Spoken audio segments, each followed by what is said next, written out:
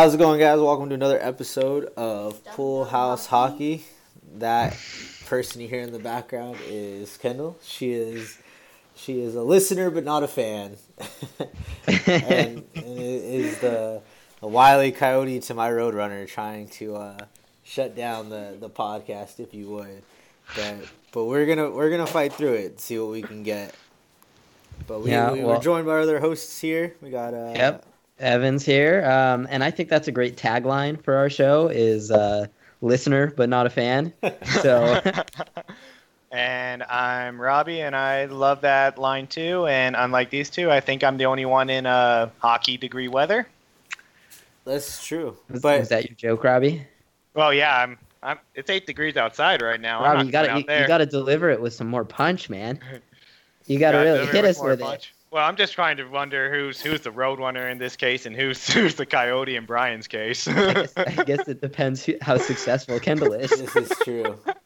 At the moment, I'm the Roadrunner, and she is the Coyote. You sure it isn't the other way around? She's dealing with her Acme box, if you would, of devices and tools. Wow, kinky. Okay, well, let's see. All right, so on the schedule today, let's start off with the biggest news of the week, and that is the Brian Boyle trade. The Brian Boyle trade, yes. The other trade that happened with the Rangers for that terrible player. Yes, Cody McLeod. Actually, yes. The Rangers getting a seventh for statistically the worst player in the NHL, or the worst skater in the NHL. Which, at least according to Corsica, right? I mean, right on for the Rangers for being able to accomplish that. That is impressive. That is what every tanking team should strive for.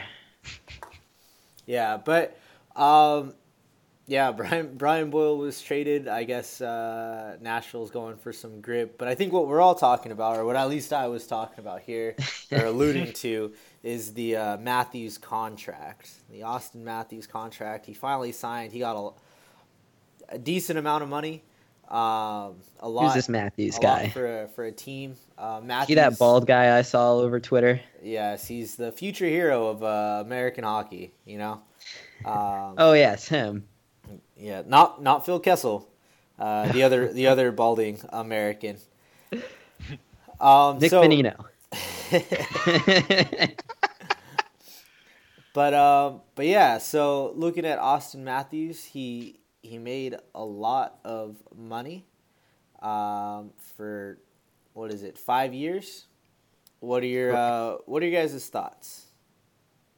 Yeah, I thought it was interesting. I mean, the 5-year thing makes sense for both sides because, Toronto didn't want to have to pay that premium, which it sounds like it was going to be even a premium on McDavid's 8-year deal. So I don't think Toronto could afford going forward to pay a player $13 million against the cap, or 14 or whatever it was he was looking for. So cutting it down to the 5 years was an interesting choice, a good one for the team in the short term, a good one for Austin Matthews to maximize his earning potential. Also interesting that it was almost entirely signing bonus money. So that both makes that contract impossible to buy out, not that you would, and almost impossible to trade, I would think, because there's probably not a lot of teams in the league that can pay out the one-time signing bonus every year of like millions and millions of dollars. Yeah, it is a very, very large signing bonus every year. Yeah. But I think I agree with you in that the 5 years, I think it's a good idea for Matthews. It's not like he's going to be not a Premier League center when he hits his prime at the age of 26, 27. Right. And so when he hits that age, he can definitely do much longer, contract demand for really any team my 8 years will now, have the cap space to do that for him come that time. Robbie, what are your thoughts? Personally, I think Toronto's got a really good player. I think he earned it, and I'm excited that he's going to make $11 million because I think he's definitely worth that. And will that lead Toronto to the promised land and get the Stanley Cup back in Canada? I really don't know, but it's definitely a good start. So it's interesting that you mentioned that, because oftentimes when you look at Stanley Cup teams or teams that make deep runs in the playoffs, it's usually because they have, yes, they have their elite player, but they also have a lot of depth. What are your guys' thoughts on the possible future effects of this cap crunch for Toronto? Well, I think the most immediate question now will be the other guy who's up is Mitch Marner, which I think is going to now be a little hard for him to get the contract he'd probably want because of this. You can argue Matthews is a better player, but Marner, I think, leads the team in points, so it's going to be interesting to see what happened to him. Yeah, he actually led the team in points last year, too, I want to say. So he's got a pretty decent bargaining position, although I guess it probably wouldn't help to say that, hey, you've been playing with one of the best centers in the world in John Tavares all year, and Matthews has been hurt. Otherwise, he'd be right up there, too. So I don't know. I think Toronto's going to kind of stand their ground with Marner in a similar way they did to Nylander, but obviously Marner is in a slightly different tier than Nylander. I don't think it's like quite as far as people seem to make it out to be, but definitely like the team's going to suffer without Marner a little more than they did without Nylander, so they're going to have to do what it takes to get him signed, I would think. Yeah, because I was going to mention, though, like, if you look at Nylander versus Marner, I'm not saying Nylander's a horrible player or anything, but he's not as good. He's not as good as Marner, though, so it's like Marner, I think, maybe has just a slight edge over Nylander in that sense. So for sure. It's going to be interesting to see what's going to happen, too, as well. And he's a restricted free agent. Do you know what teams have to give up if they want to sign him? Do you know the composition? Well, I think they'd have to give up, isn't it like $8 million to have to give up like 2 first-round picks or something like that? I believe so. Isn't it like some crazy high amount? Right, but so the interesting thing is because he can be offer sheeted, right, especially depending on how much he valued himself. Now, if you're a team in the Atlantic or even just in general on the East, do you try and offer sheet Matthews to put Toronto in like a cap crunch, or do you if you're from the outside looking in, what do you do here? Because my thought is, if I'm the New York Rangers and there's a young player that you can have, you're still sort of rebuilding, but that could definitely become a cornerstone piece or someone that would make New York more attractive and maybe shorten up the rebuild. Right. I think I would definitely try and at least consider it. Yeah.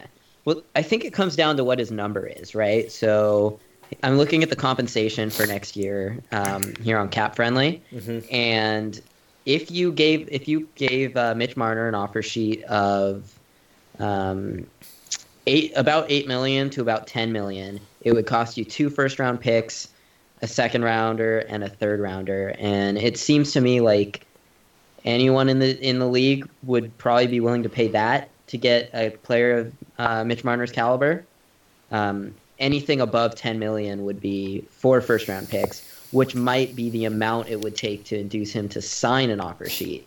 So, to me, that's I don't know. I don't think he's going to be the guy that it makes a lot of sense. You give up 4 first-round picks for? Yeah, I wouldn't give up 4 first-round picks for Mitch Marner because I do think he's probably a little overrated. But I mean, like, that's probably going to piss off Toronto fans whenever anyone says anything bad about their young players. But like, he's very good, but he's played with great players all through his career. I think there's a guy that does salary cap projections. I think his name is Matt Cain, and they're usually pretty accurate to like what guys end up getting, and they're based on statistical analysis. And he had Mitch Marner, his true value somewhere around like $6.6 million. So like, I don't know. I mean, obviously he's going to get more than that, but paying him like $10 million, that's going to put a crunch on anyone's cap. And if he regress, like say the Rangers do that, right? And the Rangers don't have that elite center, despite that video you sent us the other day, Brian. Mika is very good. He is, but he's not John Tavares, right? So like, you put him next to Mika Zibanejad, is he going to have a 100-point season, or is he going to have like a 70-point season? And if he's producing 70 points a year, that's great. But is it worth sort of $10 million in 4 first-round picks? Maybe a good comparison would be sort of like what happened to the Rangers with Nemestikov, right? Nemestikov putting up really good numbers playing with Stamkos, moves away from Stamkos, and it's not, hey, maybe there's a reason this guy was putting up all those numbers on Stammer's line. Sure, but you could say with Nemesnikov too, like the Rangers didn't give up a ton to get Nemesnikov, right? Right. No, like, I agree. I'm just saying, and just as far as giving something up, I feel like, or someone being their numbers being a product of an elite player. Oh, for sure, yeah, and I think like everyone kind of figured that out with Nemestikov, and they haven't with Mitch Marner. Like, I'm just not sure that Mitch Marner is the driver of play that like Austin Matthews obviously is, and no one's saying he should get more than Austin Matthews except maybe his dad, but like otherwise, you know what I mean? So right. I think Toronto would be smart to hold their ground, and if someone wants to offer him something crazy, maybe you let him go. I mean, I know that would be hard to do if you're Toronto, but that would be the line of thought, right? But I would be thinking. I think that's definitely, though, the something Kyle Dubas would do, and be like, well, I value those first-round picks over a guy who's a product of my best player. I can go out and sign another player to kind of compensate for that type of production.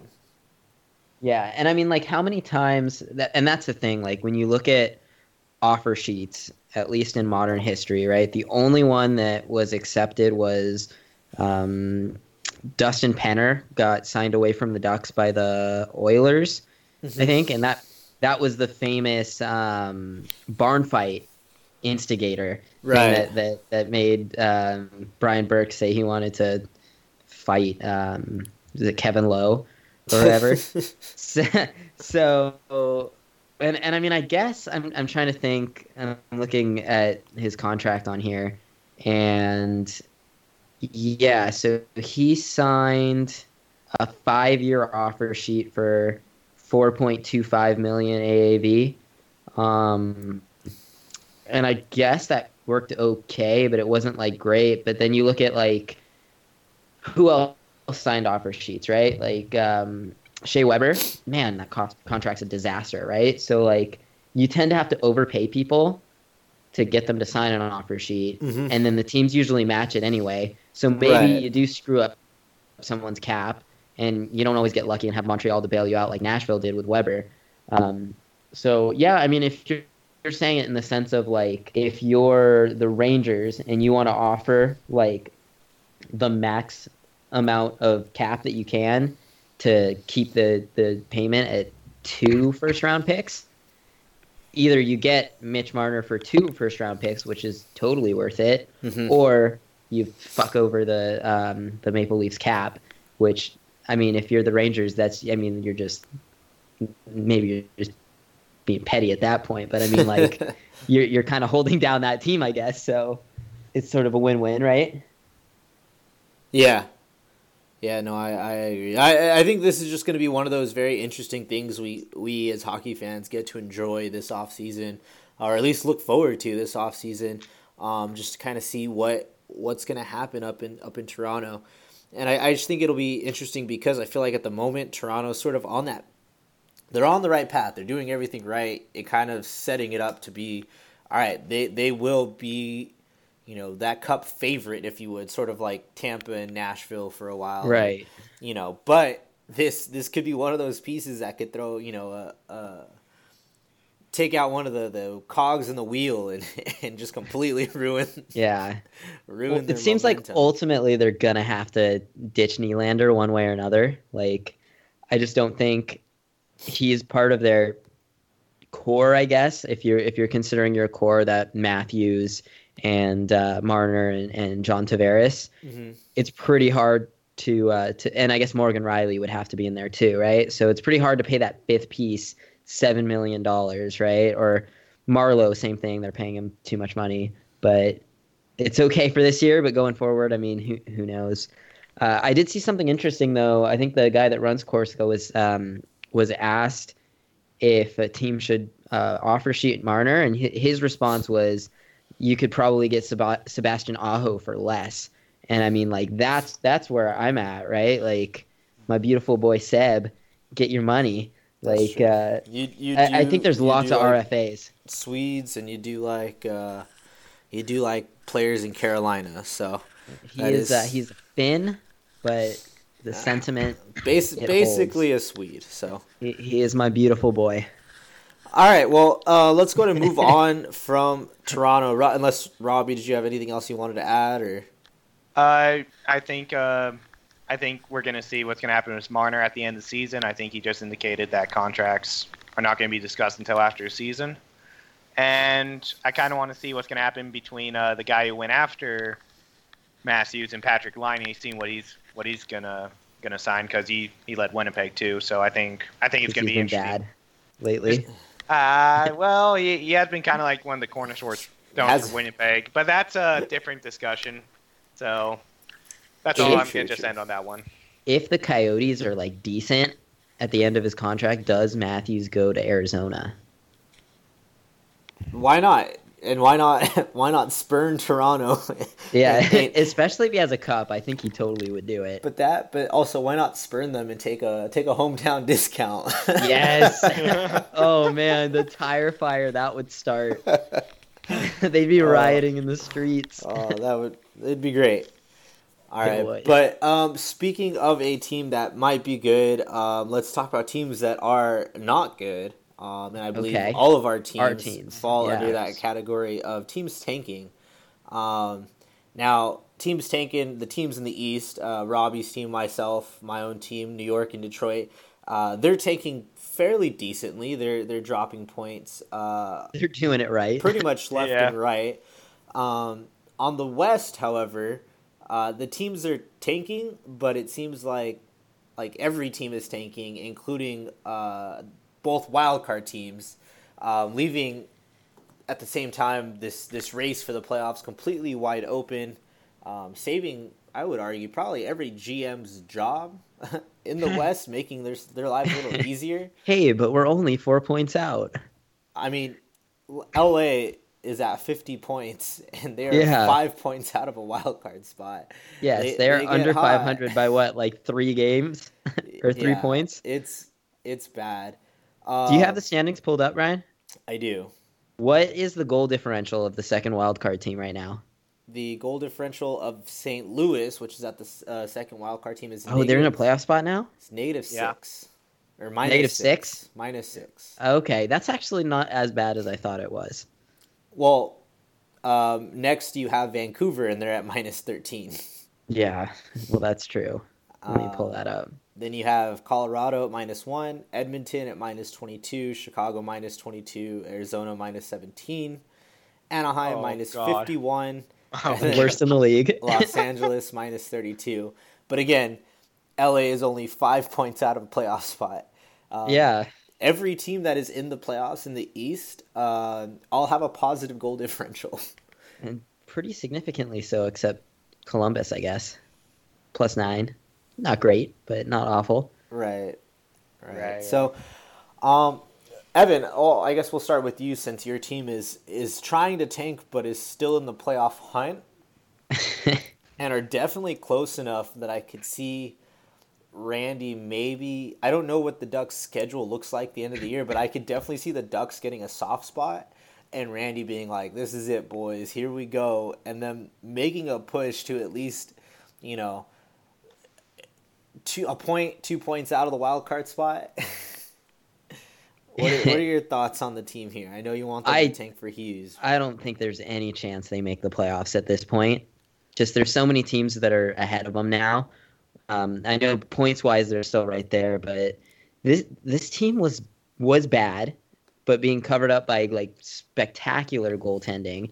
The goaltending's actually still been pretty good in terms of like advanced metrics, but the team's just getting shelled every night now. They were bad, and then Kasha got hurt, who this guy that was a 7th round pick like 4 years ago is now like their best player, which is, I don't know if that's sad or not, but he got injured and things have went from bad to worse. They have now lost 6 in a row, like outright lost 6 in a row. That was after 2 wins in a row. Before that came 12 losses, some of them in overtime. But that means they've lost 16 of their last 18 games. There is no worse team in the NHL in the new year than the Ducks. Any way you want to slice it, they're getting outshot, they're getting outscored, they're not winning at all. It's just disastrous. And you can go back, I don't know, what was it, like 3 weeks ago maybe, when they had that really bad loss to I think like Minnesota or something, and everyone was calling for Carlisle's head. That was the point where this thing could still be turned around. That was the point where you fire the coach, bring in someone that knows what they're doing, and the Ducks still could have been making that push for the playoffs. Mm-hmm. But they decided not to do that. They decided the answer instead was to trade away one of your, I guess, I don't know if I would even say like better possession players, but he's been pretty good since he's gone to Dallas, in Cogliano, for a younger but not quite as good player.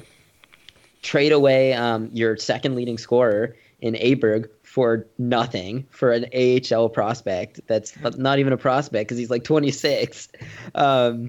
Just every decision that has been made since then just makes you think that they're trying to tank when I guess they're not trying to tank, but it's happening anyway. So now there's rumors they're trying to re-sign Jakob Silfverberg, which great, he's a good player, but he's 28, and they're probably going to sign him for like 6 to 8 years. So like, what the fuck? Why would you do that? And then now I was listening to Bob McKenzie's podcast, the Bobcast, today, and he mentioned that the Ducks are listening on everyone.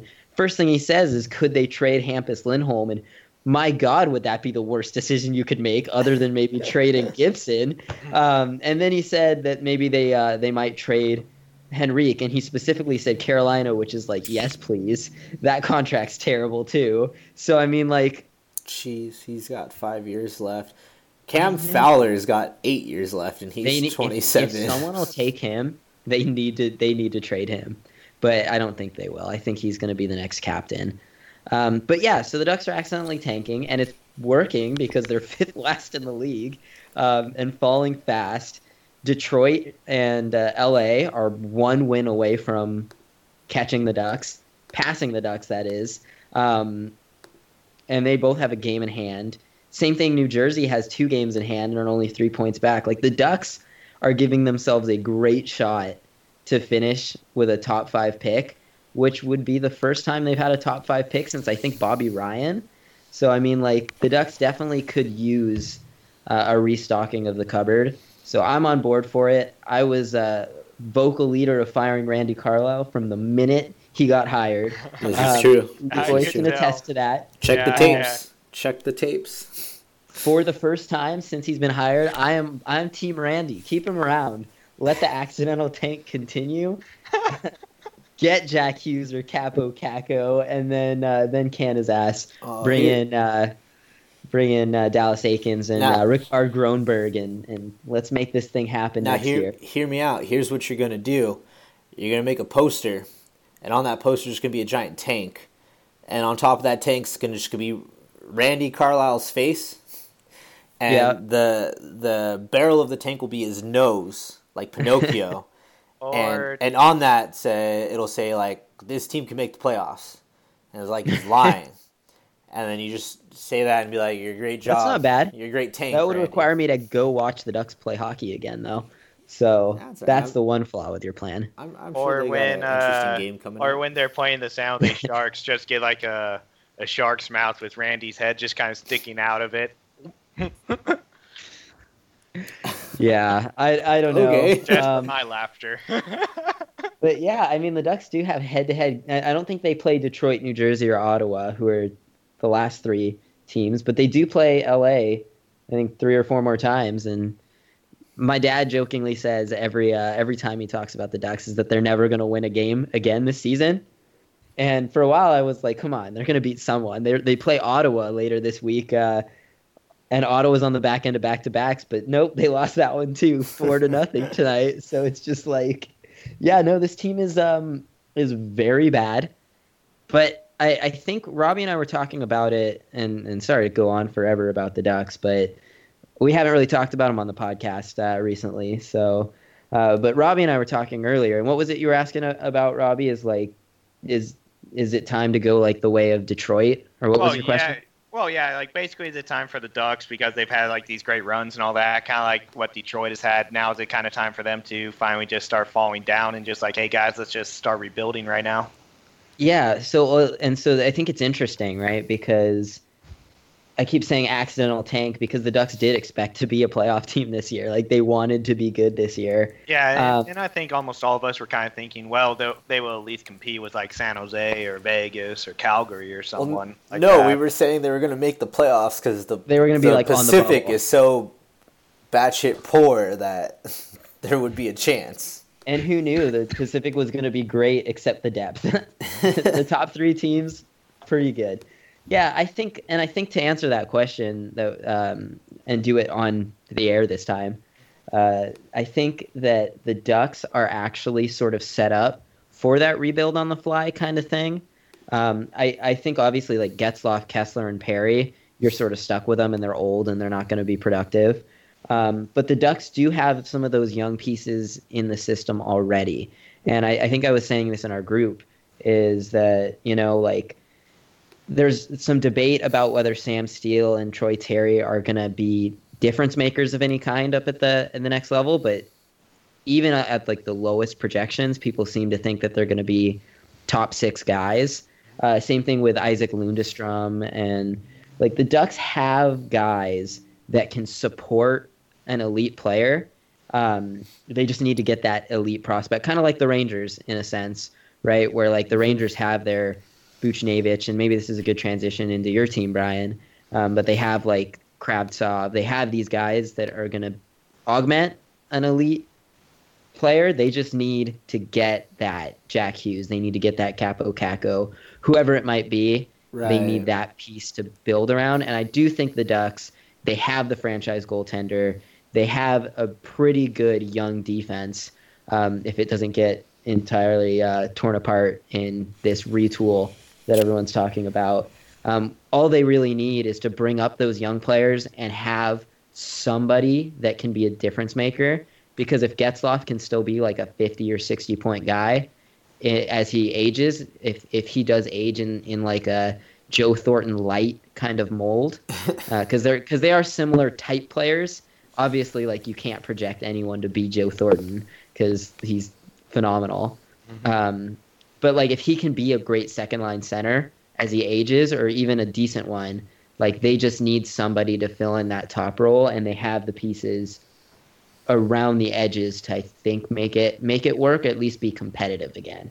Well, but actually too, like you actually bring up a good point too as well, because assuming that Anaheim would at this point would finish with the fifth overall pick, assuming that the lottery, holds and they get the 5th overall pick, we're talking about either Cousins or Doc for Anaheim in that case. Mm-hmm. Yeah, I mean, I think it's too early to say exactly who they would pick. Well, yeah, but if we're going off of like, hey, this guy's going to be probably like Doc and Cousins after will probably come after Hughes and Kakko if they don't get them. Yeah, and who really knows how good they are, Yeah, and that'd be interesting too, because you can have like whether it's Getzlaf or whether it's Kessler kind of take the face-offs for a while and kind of be the guy before you start slowly phasing those guys in too. So I think Kessler's going to mysteriously find drugs in his pocket across the border, a la Mike Richards this offseason. It seems like that's the way the wind is blowing right now. But oh man, seems like that's enough about the Ducks. I talked a little bit about the Rangers though, Ryan. What do you think about? I mean, they're kind of. Yeah. I don't want to call them resurgent, but they're playing okay. They're above 500. Yeah, I'll say this: the Rangers probably aren't tanking as well as some of the fans might like, but I feel like being a major market team like New York, or, like LA, like your Chicago's, it's a little bit harder to get your fans behind we got a tank. especially when the Rangers have a player like Henrik Lundqvist in net who, even on his off days, can kind of keep you in the game. Plus, a lot of the fans are going to say, we gotta our playoff window is still open as long as Henrik Lundqvist is in net. So I think that coupled with David Quinn, I feel like his coaching style has very much improved the team. Yeah, he's been impressive. Yeah, especially with giving some of the younger guys more minutes, but also keeping them more responsible, I guess you could say. So if they're not having a great game, or if visually he sees them and is like, it looks like you're not trying, you're scratched tonight, kind of thing, to try and kind of send a message. I think he's done well with that. I think the biggest thing is the lineup situation. You don't necessarily have guys like Buchnevich or Foss kind of buried on the fourth line with Jimmy Vesey playing top line minutes. You have more skilled offensive players playing up top. The kind of extremely surgent year of Mika Zibanejad has been kind of like the bright spot in this Rangers tank of like, holy crap, here's a guy that I don't think the Rangers expected him to, or at least Ranger fans expected him to be this good. Especially considering he was more or less traded 1-for-1 for Derek Brassard. And yeah, and I mean, I think like it gets a little muddied because I did see people talking about that this week, that like Derek Brassard was for sure like at least a second line center, and a pretty good one when the Rangers traded him away, and that's kind of what Mika Zibanejad was, but just younger. Right, and in that sense, I say it was a great trade just because they did get younger. To whereas now you look at Brassard, he's kind of getting passed around the league a little bit. Right. But part of that's due to his decline because of his age. But I feel like just watching the team from, I guess, a fan perspective, and just not necessarily getting too much into analytics or ice time or shot suppression, things like that. Just from a visual standpoint, this team looks better than it did the past couple seasons. And it kind of gets you excited seeing guys like Philip Cheidel making, certain plays on the ice where you can pick it up, take it across the ice, and go score a goal like he did. I think he did it against Boston and did it a game or two before, but he's had a couple games where he's scored some goals where it's like, holy crap, like that's amazing. The one thing I will be interested to see is what the Rangers do for the trade deadline. With guys like Chris Kreider and Kevin Hayes, because I feel like that will really show what at least Ranger management feels like the rebuild will look like long term. Because I feel that if they trade Kevin Hayes and they trade away Chris Kreider to try and get assets, even trade away Matt Zuccarello just for picks or for assets or depth players, then I feel like the management saying, okay, you know what, maybe this is going to take a little bit longer. Maybe we're not going to be able to do this and become competitive again during Lundqvist's remaining tenure here in New York. If it was up to you, what would you do? If it was up to me, I feel like, I want to say try and extend Kevin Hayes. The issue is his age, and the term is what would worry me. How old are they? Kevin Hayes is 26, and Chris Kreider's 27. So okay. my thought process is, and if I'm them, I'm looking for a 6 or 7 year deal with this next contract. And so I don't know if I would want the Rangers to give them that, especially because I don't think Chris Kreider is going to get any better than where he's at right now. I feel like we have him at his peak, and so I say why not trade him away to a contender right now? Let him have a chance at winning the cup. Yes, I guess it comes down to what you can get, because like he is sneakily one of the better wingers in the league, I think. Right. Well, with his speed and just kind of his ability to get to the front of the net and kind of take out goalies, that skilled net to break their kneecaps. Well, because you look at it this way, you look at a guy like Brian Boyle. Brian Boyle is similar in the way that he just goes to the front of the net and stands there to kind of screen the goalie. Chris Kreider does the same thing, but Chris Kreider is a little bit faster, maybe a little bit more skilled on the puck. Sometimes it's hard to stop. Yeah, bring I a know little what bit you mean. more to the table. Hey, I mean, is it his fault Carey Price never fully recovered? I like to think not.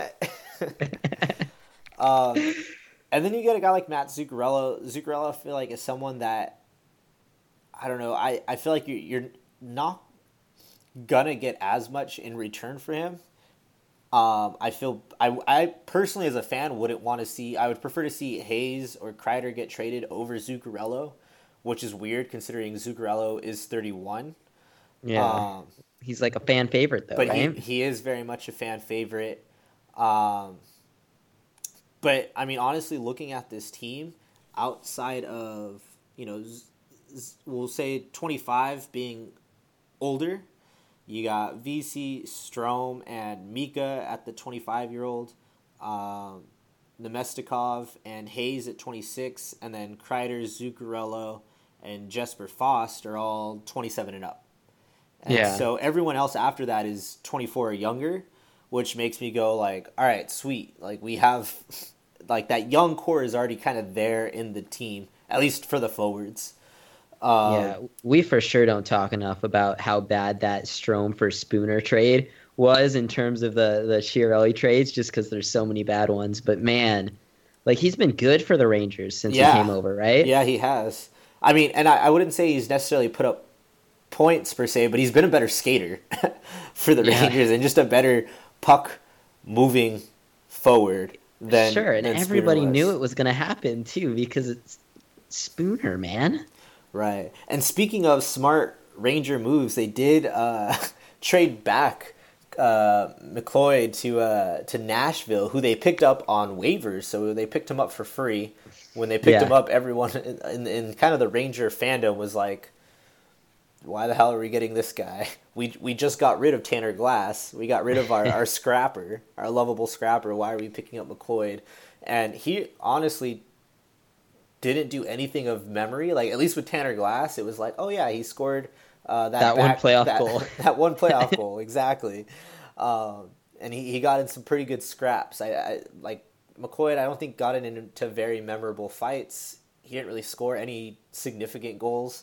And they were able to get a 7th round pick for him. And who knows? I mean, 7th round pick, you shoot your shot, hopefully it lands. Yeah, exactly. But I mean, hey, they're doing the right things then. Yeah, and then, I mean, looking at the defense, you can tell the core, they're hoping Brady Shea develops into that skater, that, like, number one defenseman. I don't think he'll end up becoming that guy, but he is great with the puck at his feet.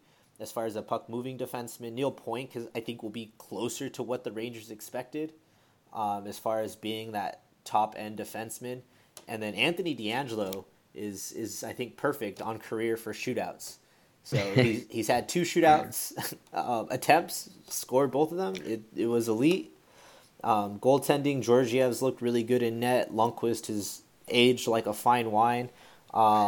I feel like he is letting a couple goals in that I think in previous seasons he would be able to maybe recover and get to. And so I don't know if that's age or just he's facing so many shots every night he's just exhausted. But that worries me a little, but I'm still fine with Lundqvist getting the bulk of time in net and Georgiev just kind of being that stopgap skater, because Georgiev, I don't believe, will be the Rangers starter or their main guy in net. They're going to wait for their Russian to come on over. Yeah. So I kind of talked about it a little bit with the Ducks not having that, elite young guy. And I mean, the Rangers obviously kind of similar, right? They have a lot of good young players. But where does that elite guy come from? Because it's starting to look like the Rangers are going to be good enough this year, not to make the playoffs, but probably to be on the outside of that bubble. Right. And so that's looking like maybe it's a top 10 pick, but like, what do you think they need? In my opinion, I think they need either an elite, they need a forward, in my opinion. I feel like the defense is, you can piece it together enough.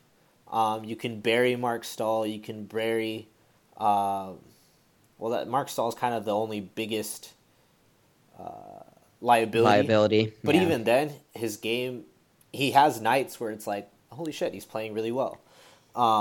For him, kind of deal. But I think they need an elite forward.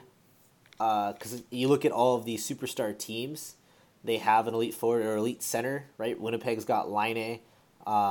He's the winger, but they got Scheifele. Forward. They got Scheifele. They got Laine. Washington's got Backstrom and Ovi. You definitely Toronto's win on top end talent. Guys. Yeah, so I feel like they would need a top end forward more than a top end defenseman. So would you go in on like a Panarin, maybe? I mean, maybe not right now, but in the off season when he's available. Possibly, just depending on what he would be asking for. Because I think if he can come in, he's definitely shown he has the ability to be that scorer. My worry is Panarin end up becoming similar to a Rick Nash, to where he has that scoring ability all season and then just sort of disappears in the playoffs again. And that would be, I don't think it would be as bad as Rick Nash, because Rick Nash is more of a concussion issue. Yeah, and Panarin was very good in the playoffs for Columbus, even though they lost. Right. So I mean, definitely, I would say sure, if the price is right, there's nothing wrong with that. So, yeah, I think that would be something I think the Rangers would do. It does seem very Rangers to say, hey, we're doing a rebuild, and then 1 year later sign the biggest free agent on the market. Yeah, I don't know. I honestly like where we're going now. I trust in Gorton. I think he's made some relatively smart moves, or at least nothing that's kind of been 2 steps backwards, 1 step forward sort of thing. Yeah. So, and he does seem very, if it's not going to be a smart move, he's not going to make a move just to move a player. And right. So I would rather have a goalie or a GM like that than someone that's like Chiarelli. Just let's make some trades. Gotta save my job. Exactly. But yeah, no, I don't know. I think the Rangers are in an interesting spot. I think if they can tank out maybe the last month, they can maybe catch up to some of those bottom 10 teams. And get a better shot at a good lottery pick or higher draft pick. But if not, I mean, they're not in a terrible place. Who knows how the Russian winger Krevstov ends up developing into once he comes to America and starts playing and over who knows here. When that'll be. Yeah. Exactly. So, to be determined. Hey, if they get his buddy Panarin, who knows? True. Robbie, we got about 10-15 minutes left. Do you want to talk on Detroit? I know we kind of took a lot of time on New York and Anaheim. No worries. But I mean, those are kind of like the 2 most interesting teams, I think, versus Detroit. So I think it's looking like we're going to get another top 5 pick, because there are some high notes that I would at least like to start off with. I see that Larkin right now has 51 points this season, and he's leading the team in goals, and he's second with assists, just behind Nyquist. So I think from a high note, you can say Larkin is at least showing up to fill that high spot for Henrik Zetterberg, or could maybe do that. Yeah, go on, guys. What's going on? No, go ahead. Yeah, okay. You got the floor. Yeah, no worries. So I think in terms of that, I think that would be a good one. I do know there's rumors that they might trade away Nyquist, which I think you could get them at least a second rounder for him, and maybe a couple of prospects for him if you're lucky. And I was actually a little surprised by this, but Andreas Athanasiou is second on the team with goals. He's at 17, which I think was a little bit higher than what I think people would kind of expect from him at this point. And even Bertuzzi, I thought, has been taking off during the season. I would like to see more out of Anthony Mantha, but Bertuzzi, I think, is going to be that good third liner and producing where he's at right now with the Wings. If he can maintain that consistency for his career, I think he'd be a good third line player. Okay, so And surprisingly, Cholowski though has showed up to the game too as well. That yeah. I think's been That's, pretty good. Yeah, So go with on. with all that, so there's some Detroit players that are playing pretty well, but they are 29th in the league right now in points with We're almost 49 done. points in 54 games. So what do you think like the Go get difference Monopoly set up. between this team right now and the next playoff team, the next contending Red Wings team is? Like, what do they still need? Obviously, Zadina is going to develop, and you hope Cholowski is going to be good and Hronik's going to be good. But what do the Red Wings need in your mind to really take it to the next level? What position are they missing talent at? You know, what's the next thing that they need? Now, to be truthful, they could use almost anything, but It's a brutal question. Brutal question. Yeah. there is no wrong answer. Let's just take Hronik and Cholowski for example right now. I think they're going to be good defensemen, but will they be that like elite defensemen? Probably not. And I'm looking at this draft, it kind of seems, at least this year, is going to be pretty heavily forwards. Which again, I mean, like, if the season ended today and if the lottery went their way, they'd have the third overall pick. So I'd probably go with the right wing out of Russia right now. But I'm kind of thinking... Podloskin or whatever? Yeah, Podloskin. I don't know how to pronounce his name. But okay. I think... yeah. But I look at the defensemen, though. The only top 10 defensemen, at least right now, that I see is Bowen Byram. And it would be kind of interesting to kind of see will Detroit kind of, again, kind of like in the situation they were last year, which was, do you go with the defenseman that you have like a very desperate need at, or do you go with the best available player at that time? Now, I don't know if Podloskin is going to be exactly like Filip Zadina in a sense, but I think yeah. Well, so the problem with him, though, Robbie, is, and I don't know how much you've read about, how do you say his name, Podloskin or something like that? Call him Vasily. We'll call him That's not easier. He's got to come over from Russia, and the word from the scouts is that he will not be coming over to the United States or Canada for at least 2 to 3 years. So are the Red Wings in a rebuild, do you think, that long? I mean, this is getting like heavy into speculation of like, will they take this guy? Will they take that guy? But like, is this a thing where the Red Wings are looking for some help right now? Or do you think they're willing to kind of ride it out, knowing their history of tradition, but also knowing where they are right now? Right, sure. And actually, it was actually kind of funny to answer that question. I'm going to bring into another thing I was just reading up in my spare time. But like Holland was pretty much thinking that he would be out by the time that Lidstrom retired, and that didn't happen. And I do know I think Holland is considering maybe going over to Seattle when they expand. But I really just don't see Detroit even being a bubble team within like a 3 to 5 year period. So it could be at least if Vasily's like that can miss big time prospect after. Obviously, Kakko and Hughes, that would be tempting, but so I think, I mean, that's the thing. It's like I really don't know exactly what Detroit would do in that situation because, again, I really do think Byram could be probably the best available defenseman that they could get in this draft, and he's just outside the top 5. But at the same time, though, I think this Russian player could be very interesting for Detroit Russian to maybe gamble with. Very interesting. Well, yeah. but I think he could be maybe if there could be worth that third overall pick, assuming that Detroit gets it, and it would be very interesting to see on that spot. Yeah, so I think I saw Ken Holland gave like a press conference or something, and he said that Zadina would be coming up at the end of the year, just to get some NHL experience. And how do you feel about that, bringing Zadina up at the end of this year? Well, actually, I think I was reading that Seattle can't take him as long as he doesn't play 9 games. Mm-hmm. After 9 games, then he can take him. So as long as you're going to get him in for at least like 5 or 6 games, I'd actually be happy to see that. Get him in for 8.5.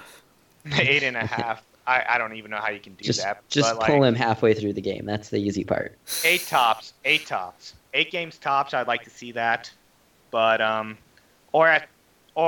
do know Grand Rapids is actually doing pretty well, and I think he's making major contributing. So maybe just finish the year out down there and then get him up there next season. Mm-hmm.